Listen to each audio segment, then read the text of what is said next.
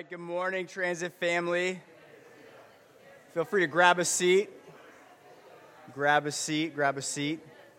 How's everyone doing today? I don't know about you, but I've never been more excited to get rain yesterday. You know, anyone here struggle with some allergies this season? Oh my goodness. I was like, thank you, Lord. Wash away the pollen, Jesus, like you've washed away my sins. It was amazing. All right, so today in our text, we are in Ephesians chapter 2, verses 11 through 19. So if you have your Bibles, open up to Ephesians 2, 11 through 19. We're going to take a somewhat different approach this morning.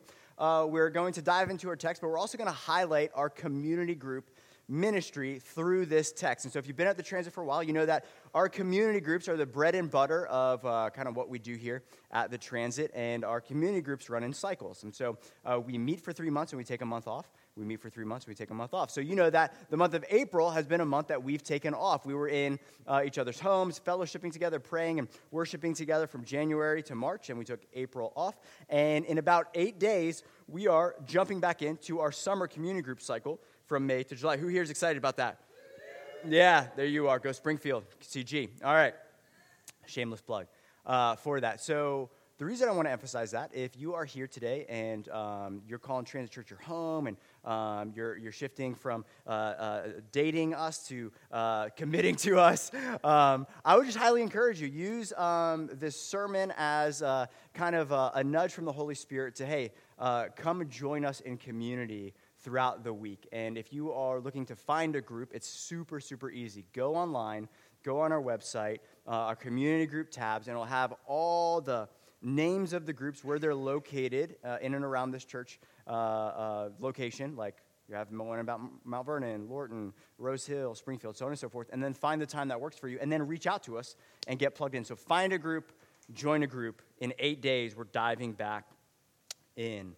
And the reason I want to emphasize that is in our text today, we're talking about how we were hardwired for community, that the work of Jesus that Paul has been talking about in his letter to the believers in and around Ephesus, he's been talking about vertical reconciliation. He's talked about how Jesus has reconciled us back vertically to God. And today, what Paul is going to highlight is that the reconciling work of Jesus was not just us to God, but us to each other as the church. That where there once was division and hostility, Jesus Christ came and preached peace to us and brought us together from different backgrounds, different ethnicities, different socioeconomic backgrounds, and he brought us together in one body, the church of Jesus Christ being God's family, God's body, Jesus' new creation. And so when we talk about community and the importance of community, there's kind of two ends of the spectrum, two people, if you will, two caricatures of our attitudes and our postures towards being involved in community. And the first person I've entitled, sorry if your name is Nate this morning, is Super Needy Nate. Super Needy Nate. I was going to say Nick, but then you guys would maybe view me differently. So I'm not going to say that. But Super Needy Nate, his refrain when it comes to the church community is this, is that the church community exists to serve me and meet all my needs. And I got a lot of needs, so y'all better get to work. Meet my needs. So we come in, and that's kind of the one end of the spectrum is that community. I need to go to community to get all my needs met, so therefore everyone exists to serve me. The second person on the other end of the spectrum is I like to entitle Lone Ranger Larry. And I realized in my notes I misspelled lone. I don't know how that, but anyways, Lone Ranger Larry. And Lone Ranger Larry's refrain is, is that John Wayne, just it's all about just me and Jesus. I don't have any needs. I don't know why he has a country accent, but this is how I picture Lone Ranger Larry is, I don't need the church. I can do this on my own. I don't need community. I know the church was Jesus' idea. I know it's God's family. I know that when I've been saved, I've also been saved to God's family, in God's family, together in one body. I've been reconciled to God. It's not just me and Jesus. When you get Jesus, you get his church. When you get Jesus, you get his family. Right? There's just no way about it. And so but Lone Ranger goes, I don't have any needs. I can do this on my own. He's got his, his 6-shooter on his hip, and he's just gonna do his thing and shun himself from the rest of the church. And side note, but to illustrate kind of the absurdity of those two kind of mindsets when we approach community is this afternoon around 5 o'clock, my family is gathering to honor my mom. We're celebrating her birthday this afternoon. So yay, happy birthday. So she's going to come up here and give an impromptu speech. Just kidding. But if I were to go and say, like, I would be super needy Nick, and I would go and I would think that the reason of that gathering at 5 o'clock tonight with my family was for all my siblings that are there to meet my needs. So pool's open, so I would lay on the raft, and I would bring bamboo leaves for them to fan me at just the right speed and get me a daiquiri right, and then push me when I want to be pushed into the water. Like that would be my mindset. That'd be absurd, right? It's not about me, right? We're there to honor my, Donacy's chuckling over there. Or the other side would be, my approach would be, I don't need my brothers and sisters. I'm just here for my mom, right? And I'm gonna shun myself. I'm gonna like hide away in my old bedroom and just wait for my mom, to come from outside to hang out with me. But I'm just shunning all my family. Like, I don't need them. That'd be absurd, right? And the whole reason we're gathering there today, we're gathering tonight as the Mudrazo family and giving honor to the one who gave birth to us. She's the reason we're here, right? And in the same way, like the new birth, like we've been made alive in Christ. And what we'll see in our text today, Jesus has made us a new creation. So the reason we're here today is because Jesus, he has caused all of us to be here who are in him, who've been brought from death to life and have been adopted into God's family, so that the sons and daughters of God can cry out today in one voice from all different backgrounds, and they can say, you are a good, good Father. Right, that's what this meeting is about. This is why this community is about, as we fix our eyes vertically at our Father for who he is and what he's done for us in the giving of his Son. And yes, of course, you have needs, and hopefully the church will meet those needs, and you'll use your gifting and your time to serve others and meet those needs as well. But the reason I want to emphasize all this is that when you and I gather collectively on Sunday service or in our community groups or whenever we gather, we are telling a story of the one who gathered us in the first place. So when we gather, when we're committed to gather, we're telling a story of what Jesus has done. And so as Christians, we believe that we have been created in the image of God, in the image of a relational God. So God is triune. He is God in three persons, God the Father, God the Son, God the Holy Spirit. For all of eternity, they have been loving each other perfectly. And Tim Keller says that we, thanks to Jesus Christ, as we've been reconciled to that triune God, we enter into that divine dance of the Trinity.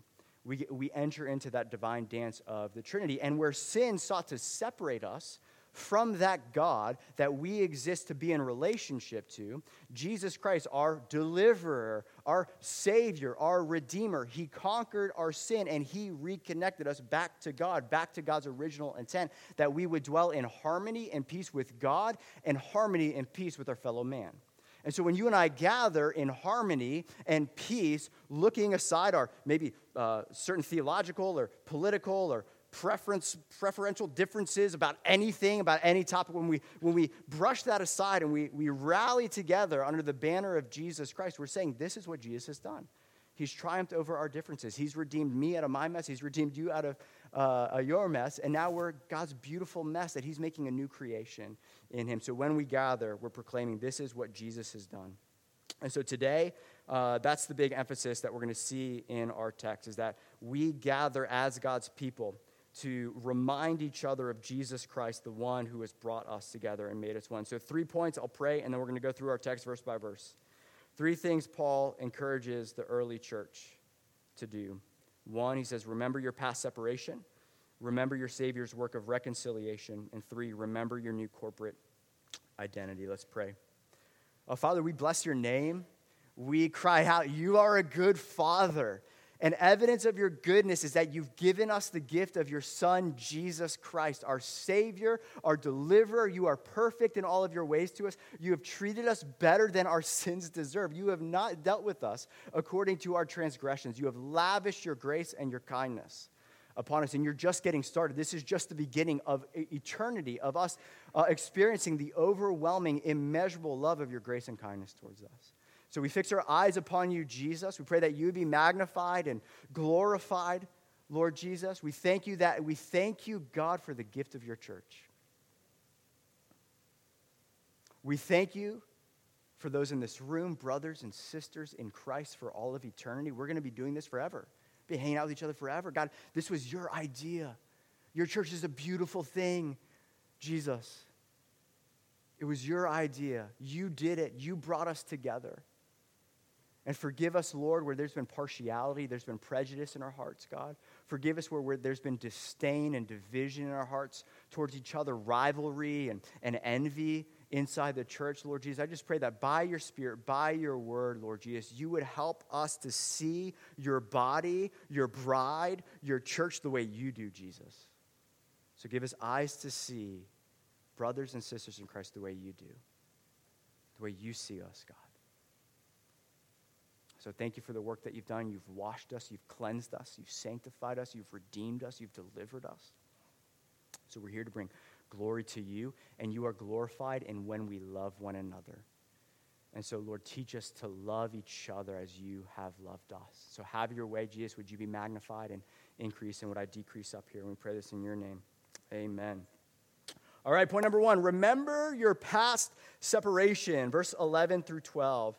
Therefore, remember that at one time you Gentiles in the flesh, called the uncircumcision, by what is called the circumcision, which is made in the flesh by hands, remember that you were at that time separated from Christ, alienated from the commonwealth of Israel, and strangers to the covenants of promise, having no hope and without God in the world. You might be asking, okay, lots of Christianese language. What in the world is Paul talking about here? Okay? Well, let me break it down for you in this way. Here's the context. When Paul mentions circumcision, he's talking about Jews. He's talking about the covenant symbol of what it meant, the old covenant symbol of what it meant to be the people of God.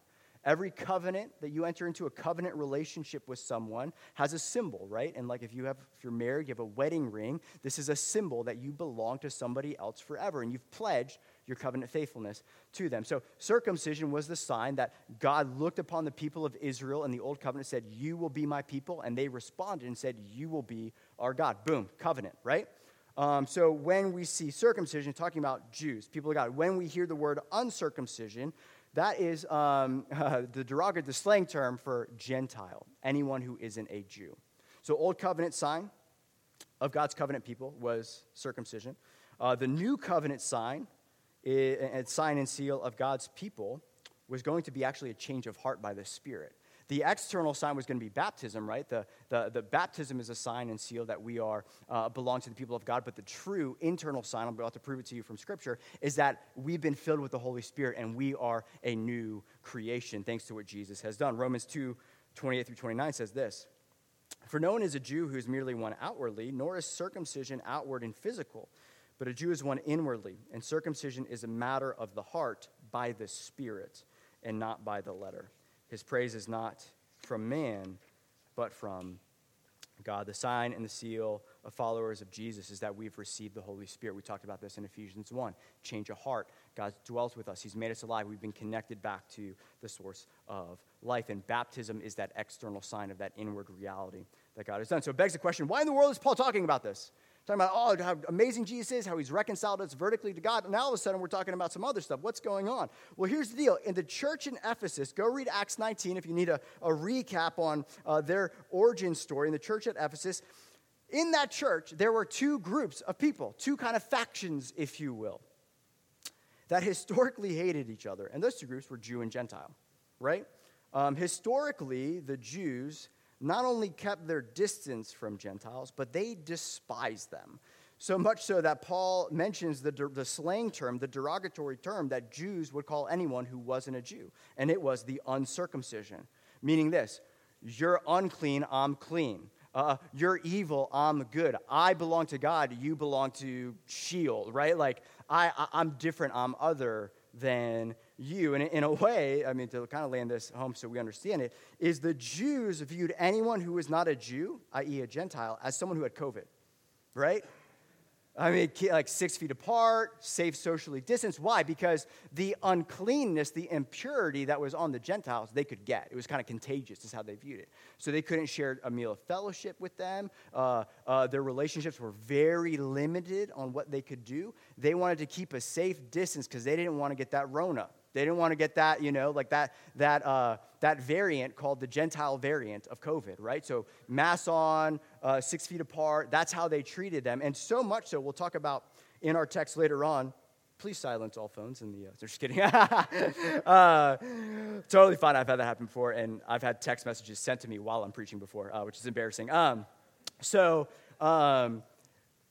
we're going to talk about a dividing wall of hostility that Jesus Christ tore down. And what archaeologists have discovered is that was an actual wall. This is what one New Testament scholar says. In Jerusalem, between the temple proper and the courts of the Gentiles, there was a stone wall on which there was an inscription in Greek and Latin. It said, "No one of another nation to enter within the fence and enclosure around the temple. And whoever is caught will have himself to blame, that his death ensues."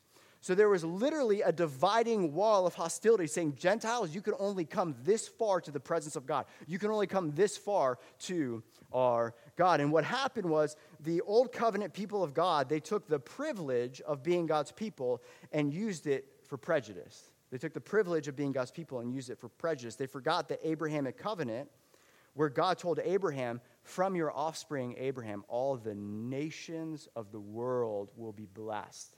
That through your offspring, the Messiah, the Savior of the entire world, is going to come. And so therefore, your calling, your covenant is a missional calling and covenant. And this thing, i.e., your identity was to be a blessing to the nations.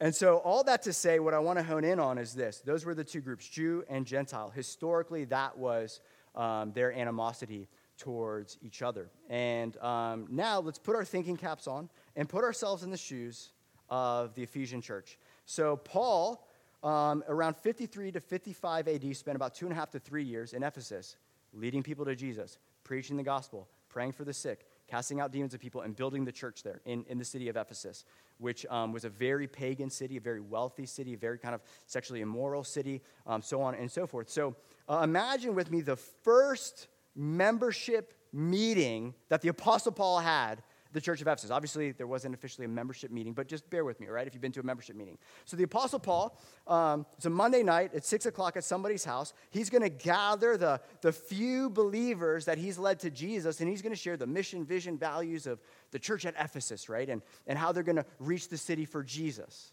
And in one corner, you have Jewish Christians. You have Christians, followers of Jesus, who have given their lives, but were Jews, right? Jewish believers. So in one corner, and how did they show up at the meeting, right? Well, they know how this thing works. They're in their suit and tie. All their kids have their hair cut and combed. Their kids have memorized all the scriptures. They got their scrolls with them, right? They got their offering ready to give money, and they're prim and proper and conservative and shoulders back, chin up, sitting silently. And then on the other side of the room, probably showing up late, you got the Gentiles, right? You got this guy who looks like a punk rock star. You know, he's got the haircut with the shaved head and then like the wave thing going on, but it's like blue. And he's got like a sleeveless shirt on, holes in his jeans, just puts out a cigarette before he walks in the room. They brought their pulled pork sandwiches for dinner to the meeting, right? And maybe someone would ask, hey, are you guys supposed to be here? How did you guys get here, right? And go read Acts 19. What I'm saying isn't actually reading into the text here. Go read Acts 19. And one of the Gentiles would be like, yo, dog, I was on my way to worship Artemis. You know, do what we do. We go to the temple. We worship her. And then I heard this guy Paul preaching this good news about salvation and that there's one God and he's reconciled us to him in Christ Jesus. And I just felt this conviction of my sins. He did this altar call and I came forward. And as I came forward, Paul was trying to lead me to Jesus. But all of a sudden, like all these demons I didn't even know I had started manifesting. And then he was like, hey, the only way these things will leave is if you give your life to Jesus. Do you want your demons or you want Jesus? And so I gave my life to this Jesus that he was preaching about. All the demons left. I feel like a brand new man. I have this peace. And then Paul handed me this flyer, said, hey, come to our membership meeting the next day. So I'm here. I'm a day old in Jesus. Day old. And what Paul is saying is that the gospel is for the Jews and the gospel is for the Gentiles.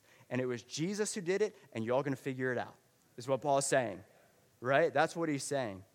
And historically, what we know to be true in the early church is that there were some, not all, but there were some Jewish followers of Jesus in the early church who still treated the Gentile believers like second-class citizens in the church.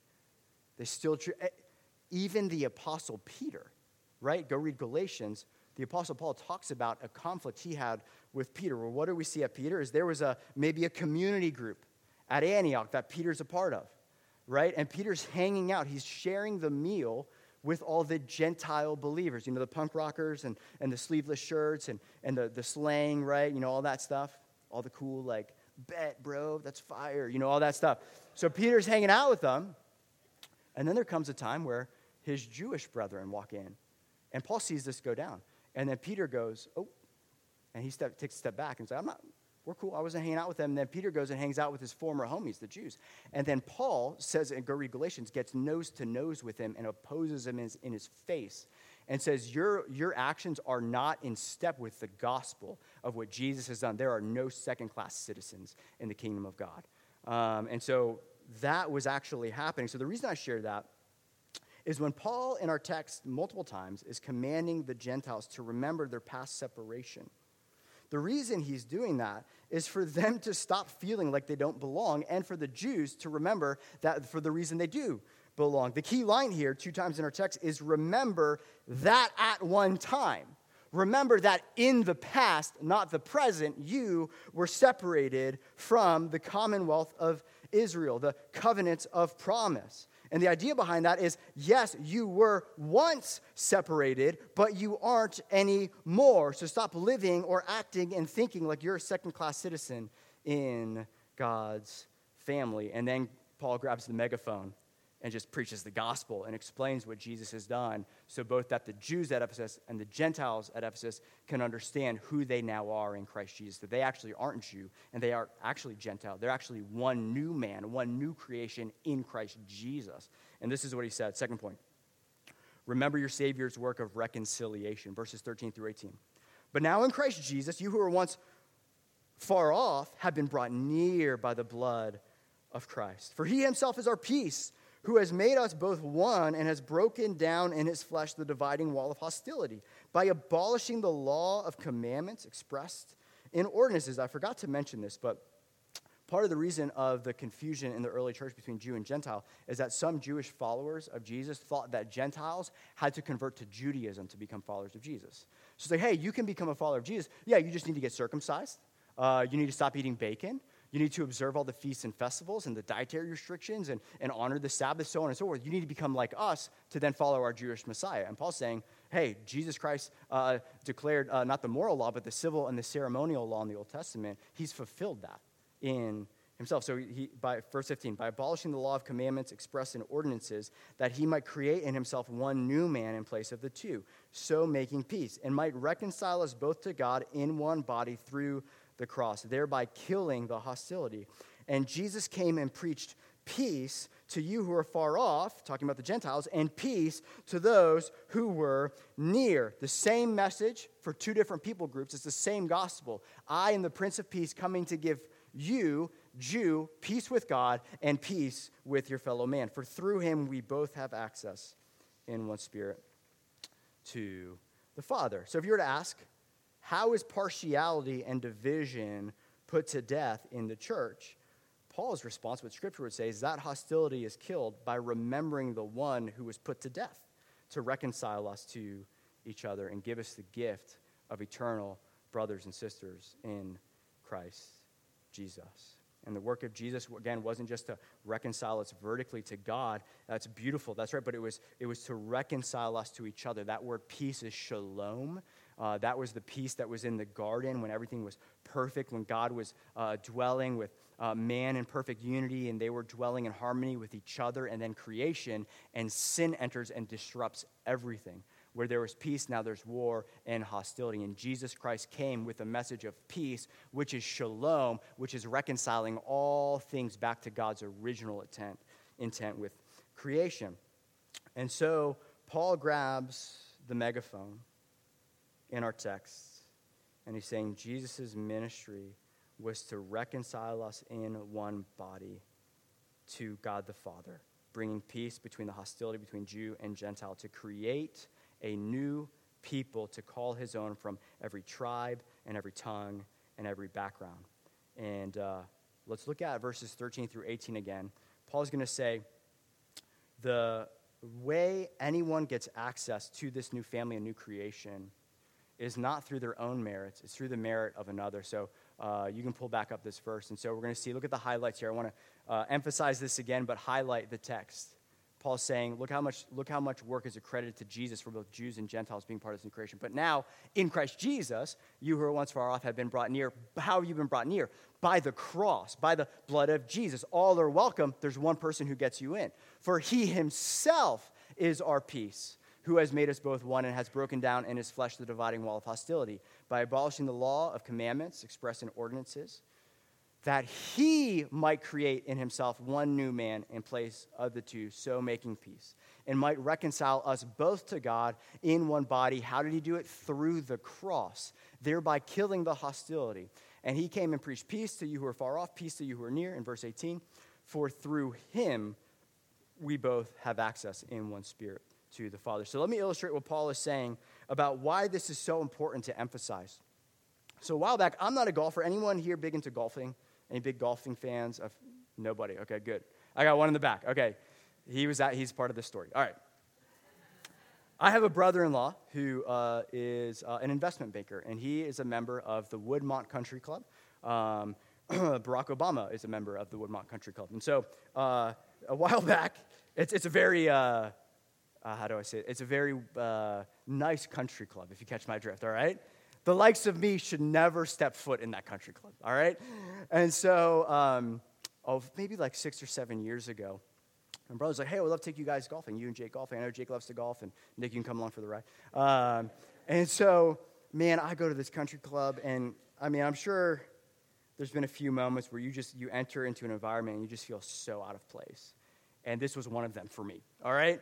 I'm in my like TJ Maxx polo, and I'm bringing in my grandpa's clubs with like the wooden, like drivers to this thing, and just kind of embarrassed, like kind of hiding the clubs behind my back, like, oh man, like it's just one of those things where, man, if they saw my net worth, they'd be like, hey, why don't you just go sit over there and get off the field, right? And it just screamed of like I didn't belong. And the first hole is there, and everybody's watching and all this stuff, and man, I slice this thing.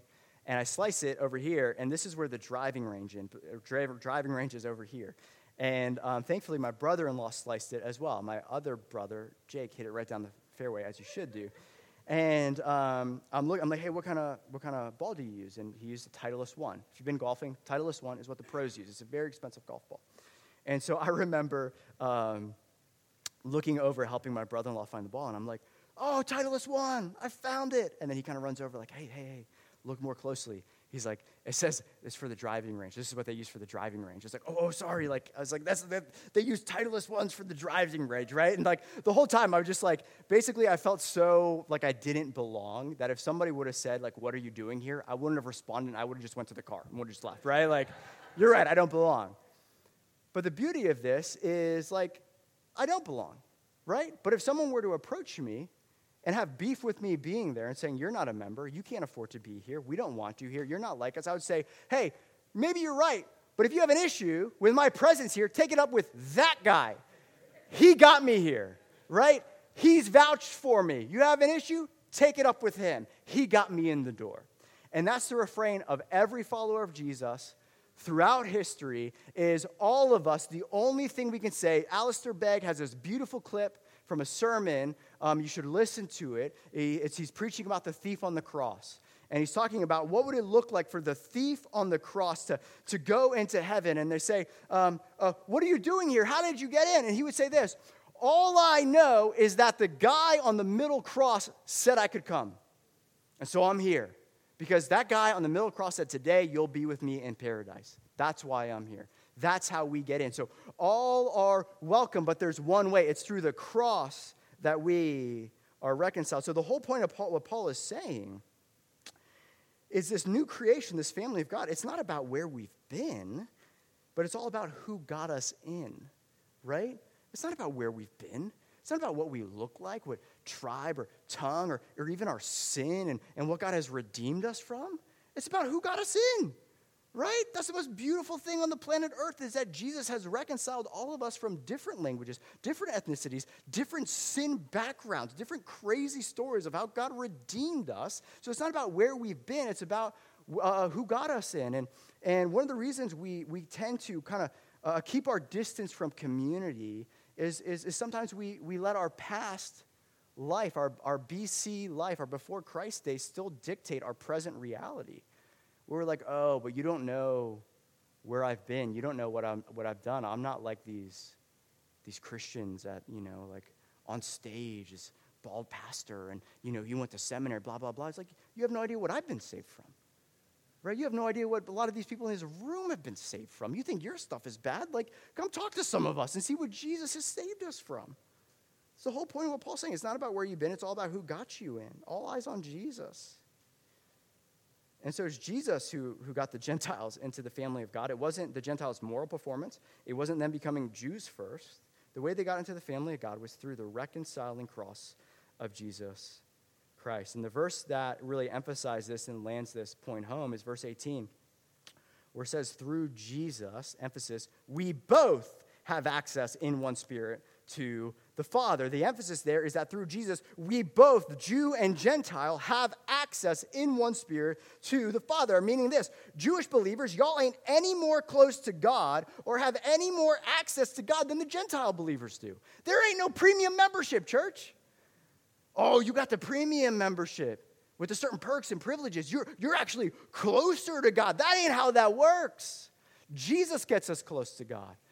All of us have access, whether you are a day old in Jesus or 30-year-olds in Jesus, you both have the same access to the same king on the same throne with the same scars welcoming you to come to him. There ain't no premium membership. Oh, that guy's holy. Jesus is holy. Thank God he's given us his righteousness. Thank God that my sins have been nailed to his cross, so I bear them no more. The access I have is the same access you have by the Spirit in the name of Jesus. Ain't no premium membership, right? And so what I'm getting at is this, is the person who just gave their life to Jesus yesterday, saved out of drugs, saved out of prostitution, is just as close to God and has just as much access and is just as welcome with his people and to his table as you and I have been walking with him for 30, 40 years. That's the gospel. That's what Jesus does. It doesn't matter where you've been. It's who's brought you in, who's invited you. There's only one name that gets us back to God. It's the name of Jesus. So it doesn't matter where you're from. It doesn't matter what you've done. It doesn't matter what you look like. It doesn't matter how much money you have or you don't have. If you said your yes to Jesus' call on your life, to leave your life of sin and come and follow him, you belong fully and finally in his family. There are no second-class citizens and second-class siblings in God's family. Galatians 3:26-28 says this, for in Christ Jesus you are all sons of God through faith. For as many of you were baptized into Christ have put on Christ. Therefore, there is neither Jew nor Greek. There is neither slave nor free.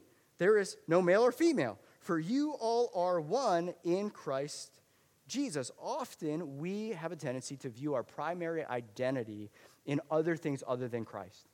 Like we're talking about, gender. Sometimes I'm going to make my identity based on gender, or I'm going to make my identity based on vocation, or I'm going to make my identity based on my ethnicity. I'm going to root my identity here. And what Paul's saying, those are actual things. We're not nullifying all those things. Paul's saying, but the main thing, the new identity is that you first and foremost identify as I am a blood-bought child of God. That's my core identity. And you and I together, we are his people. We are his family. We belong to God. That identity trumps every other identity that we want to throw on ourselves is secondary to that we together are in Christ. Not just me in Christ, but we together are in Christ, which leads us to our second point. Remember your new corporate identity. Verse 19. So then you are no longer strangers and aliens, but you are fellow citizens with the saints and members of the household of God. Jake's going to highlight verse 19 and the rest of chapter 2 next week. I'm not going to spend too much time here. But Paul is proclaiming a new identity over them. You're actually not Jew. You're actually not Gentile. You are a new creation. You are one new man. Gentiles, you are no longer identified as strangers and aliens, but you are fellow citizens and members of the household of God. You belong here. Gentiles, you belong. And the line I want to hone in on is members of God's household.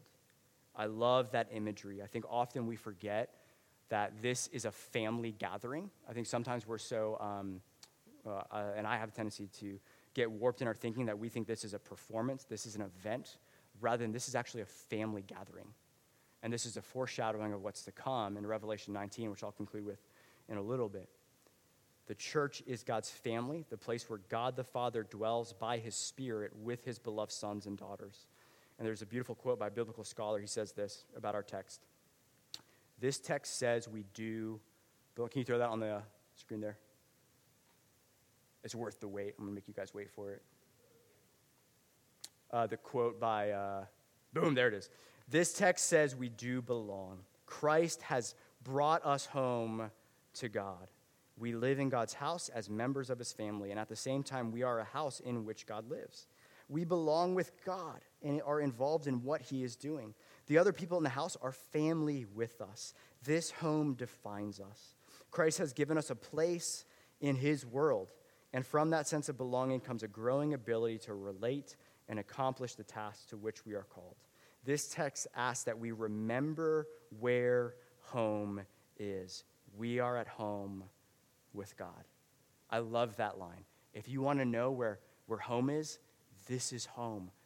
The gathering of God's people is our home, the place where we come to fix our eyes on our Father and what he's done for us and his Son, to dwell with him by the Spirit, and to love one another and bring glory to the Father and tell the world what our Father is like by how we love one another. So if we are God's family, well, then it begs the question, well, what do family members do, right? In the ideal sense of family members. I have 3 young kids, and they also like to fight, whatever. All right, we're talking about that. I'm not gonna, this is one illustration sermon where I'm not using my kids as an illustration, and so I'm going to, okay. But what I want to say is this, is that as family, ideally, man, we hang out together, right? Family members, you got each other's backs, right? Family members, you're for each other. You're not against one another. Family, we carry each other's burdens, knowing that there's going to be a season as well where I'm going to need you all to help carry my burdens, right?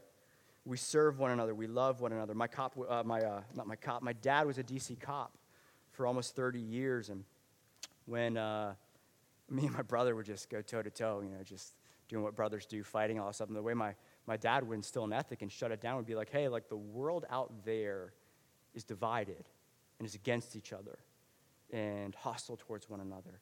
And he's like, we in this house, if your last name is Mudrazo, we're not against each other, we're for each other. So you guys can, duke it out, do what you think, but at the end of the day, we reconcile, we get over our differences, and we realize that if we don't have each other's backs here, ain't nobody got our backs out there, right? And so what the church is to be a haven, is to be a refuge where the disunity and division and hostility doesn't work its way in here. The enemy had a field day with 2020, like amen? Like had a field day, just division, disruption, us getting our eyes off of Christ and all this stuff, right? It was a field day, divided over everything. We're still in that season, right? Like the world is, divided over everything. It's wild.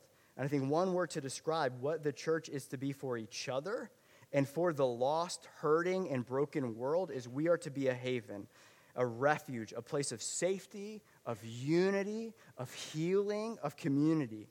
And Jesus in John 13, in the upper room, he says, the way the world will know that we are followers of Jesus is not by an Instagram post, is not even by us going and hitting the streets like we did last week and sharing the hope and love of Jesus with people, which is awesome. We should still do that. The way people will know that we belong to Jesus is how we love one another, is what Jesus said, is how the church is unified, how the church serves one another. That's how Jesus is glorified. And that's how people go, that looks like Jesus. Those people belong to Jesus. And so what that means is that every community group is an outpost of heaven breaking in to the sin-cursed divided world. When you and I from different backgrounds, different pasts, different ethnicities gather from May to July in each other's homes, that is a beacon of heaven. That is an outpost of heaven where God's presence is dwelling. His people are gathering to fix their gaze upon him and love one another. That's what the church is, right? We are that place where heaven kisses the earth and God dwells in the midst of his people and we dwell in unity. That's Jesus' prayer in John 17. Would they be one as you, Father, and I are one. And I'll wrap up with this quote by Henry Nouwen. Band, you can come on up. This quote is worth the price of admission. It's so good. In our world full of strangers, estranged from their own past, culture, and country, from their neighbors, friends, and family, from their deepest self and their God. We witness a painful search for a hospitable place, right? What he's getting at is that the world out there is looking, is there a home? Is there a haven? Is there a refuge? Is there a place I can find belonging, safety, healing, hope? Is there a place, a hospitable place where life can be lived without fear and where community can be found? And this is what Henry Nouwen says. This is our calling. This is our vocation. This is our mission as Christians, to convert the enemy into the guest and to create the free and fearless space where brotherhood and sisterhood can be formed and fully experienced. And what I want to leave you all with is just one last word of encouragement. Since the new year turned, we've had lots of new guests coming. The most common refrain, transit family, that I've heard for people who are coming and are getting plugged in is not for all the flashy things that you would come to a church for. They say, your church is so welcoming and loving. I got welcomed. I got invited to, I was sharing, last week I was talking with someone who's fairly new to the trans. He's like, what was your story? Well, I showed up, and then somebody invited me to lunch the same day, and I went to lunch with them. And then I'm here, and I was plugged into the community group. And so I just want to encourage you to keep striving in love to encourage one another, to welcome the guest. And I want to encourage you, you don't hear that feedback, but I get that feedback from a lot of, and it brings me so much joy that, hey, it just seems like there's just imperfect followers of Jesus gathering together to love him and love each other, and we are being known for our warmth, our hospitality, and our kindness. So you guys are doing a great job, and I want to cheer you on in that. And so we're going to respond to the preaching of the word by taking communion. So if you're here today and a follower of Jesus, feel free to grab communion elements in the hallway and celebrate communion. But let me pray, and then I'm going to read Revelation 19, and then we'll dive into communion. So use this time to connect with the Lord, to posture your heart to receive the Lord's Supper together.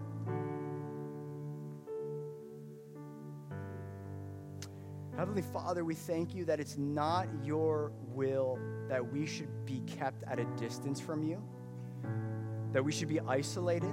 It's not your view that we should be isolated. It's not your goal or your will that we should be isolated from each other. And Jesus, we come today with grateful hearts. You have brought us near, God. You have brought us close. Jesus, we're celebrating communion today.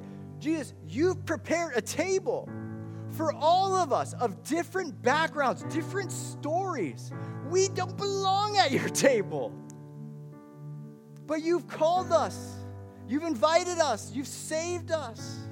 You've brought us near. You came and preached peace to those of us who are far off, Lord God. That's your heart, is peace. That's your gospel. That's your message, that there is peace with God. There can be peace with God. There can be peace with your fellow man. And we thank you, Lord, that you've given us the gift of family. Thank you, God, that this meal isn't just about us and you. It's about us collectively, siblings in the faith, brothers and sisters in Christ, coming together to celebrate the one who died to make us family. And so, Lord, would you be glorified in how we love one another as your body, how we have each other's backs, God. So would you search us, Holy Spirit, before communion? Would you search us and see if there's any grievous way, any prejudice, any partiality in our hearts, God? And would we repent today of a way that maybe we've held on to bitterness? Today I pray, Lord, that forgiveness would be released in this body today, Lord God, that division would cease, reconciliation between parties that might be hostile to one another would happen, Lord, but that you would give us eyes to see your precious blood-bought bride the way you see her, Jesus. So thank you, God, for the precious gift of community and your church. In Jesus' name we pray. Amen. So let me read Revelation before we take communion, and then we'll pray. Revelation 19, 6-9. This is a foreshadowing of what's to come, us gathering together to share a meal, worshiping the Lamb of God who was slain to take away the sins. After I read this, we'll segue into worship, and you can take communion as you feel led. Revelation 19. Then I heard what seemed to be the voice of a great multitude. In Revelation 7, it talks about people from every language, every tribe, every tongue, a great multitude, like the roar of many waters and like the sound of mighty peals of thunder, crying out, hallelujah, for the Lord our God, the Almighty, he reigns. And now let us rejoice and exult and give him the glory, for the marriage of the Lamb has come, and his bride has made herself ready. And it was granted her to clothe herself with fine linen, bright and pure, for the fine linen is the righteous deeds of the saints. And the angel said to me, write this, blessed are those who are invited to the marriage supper of the Lamb.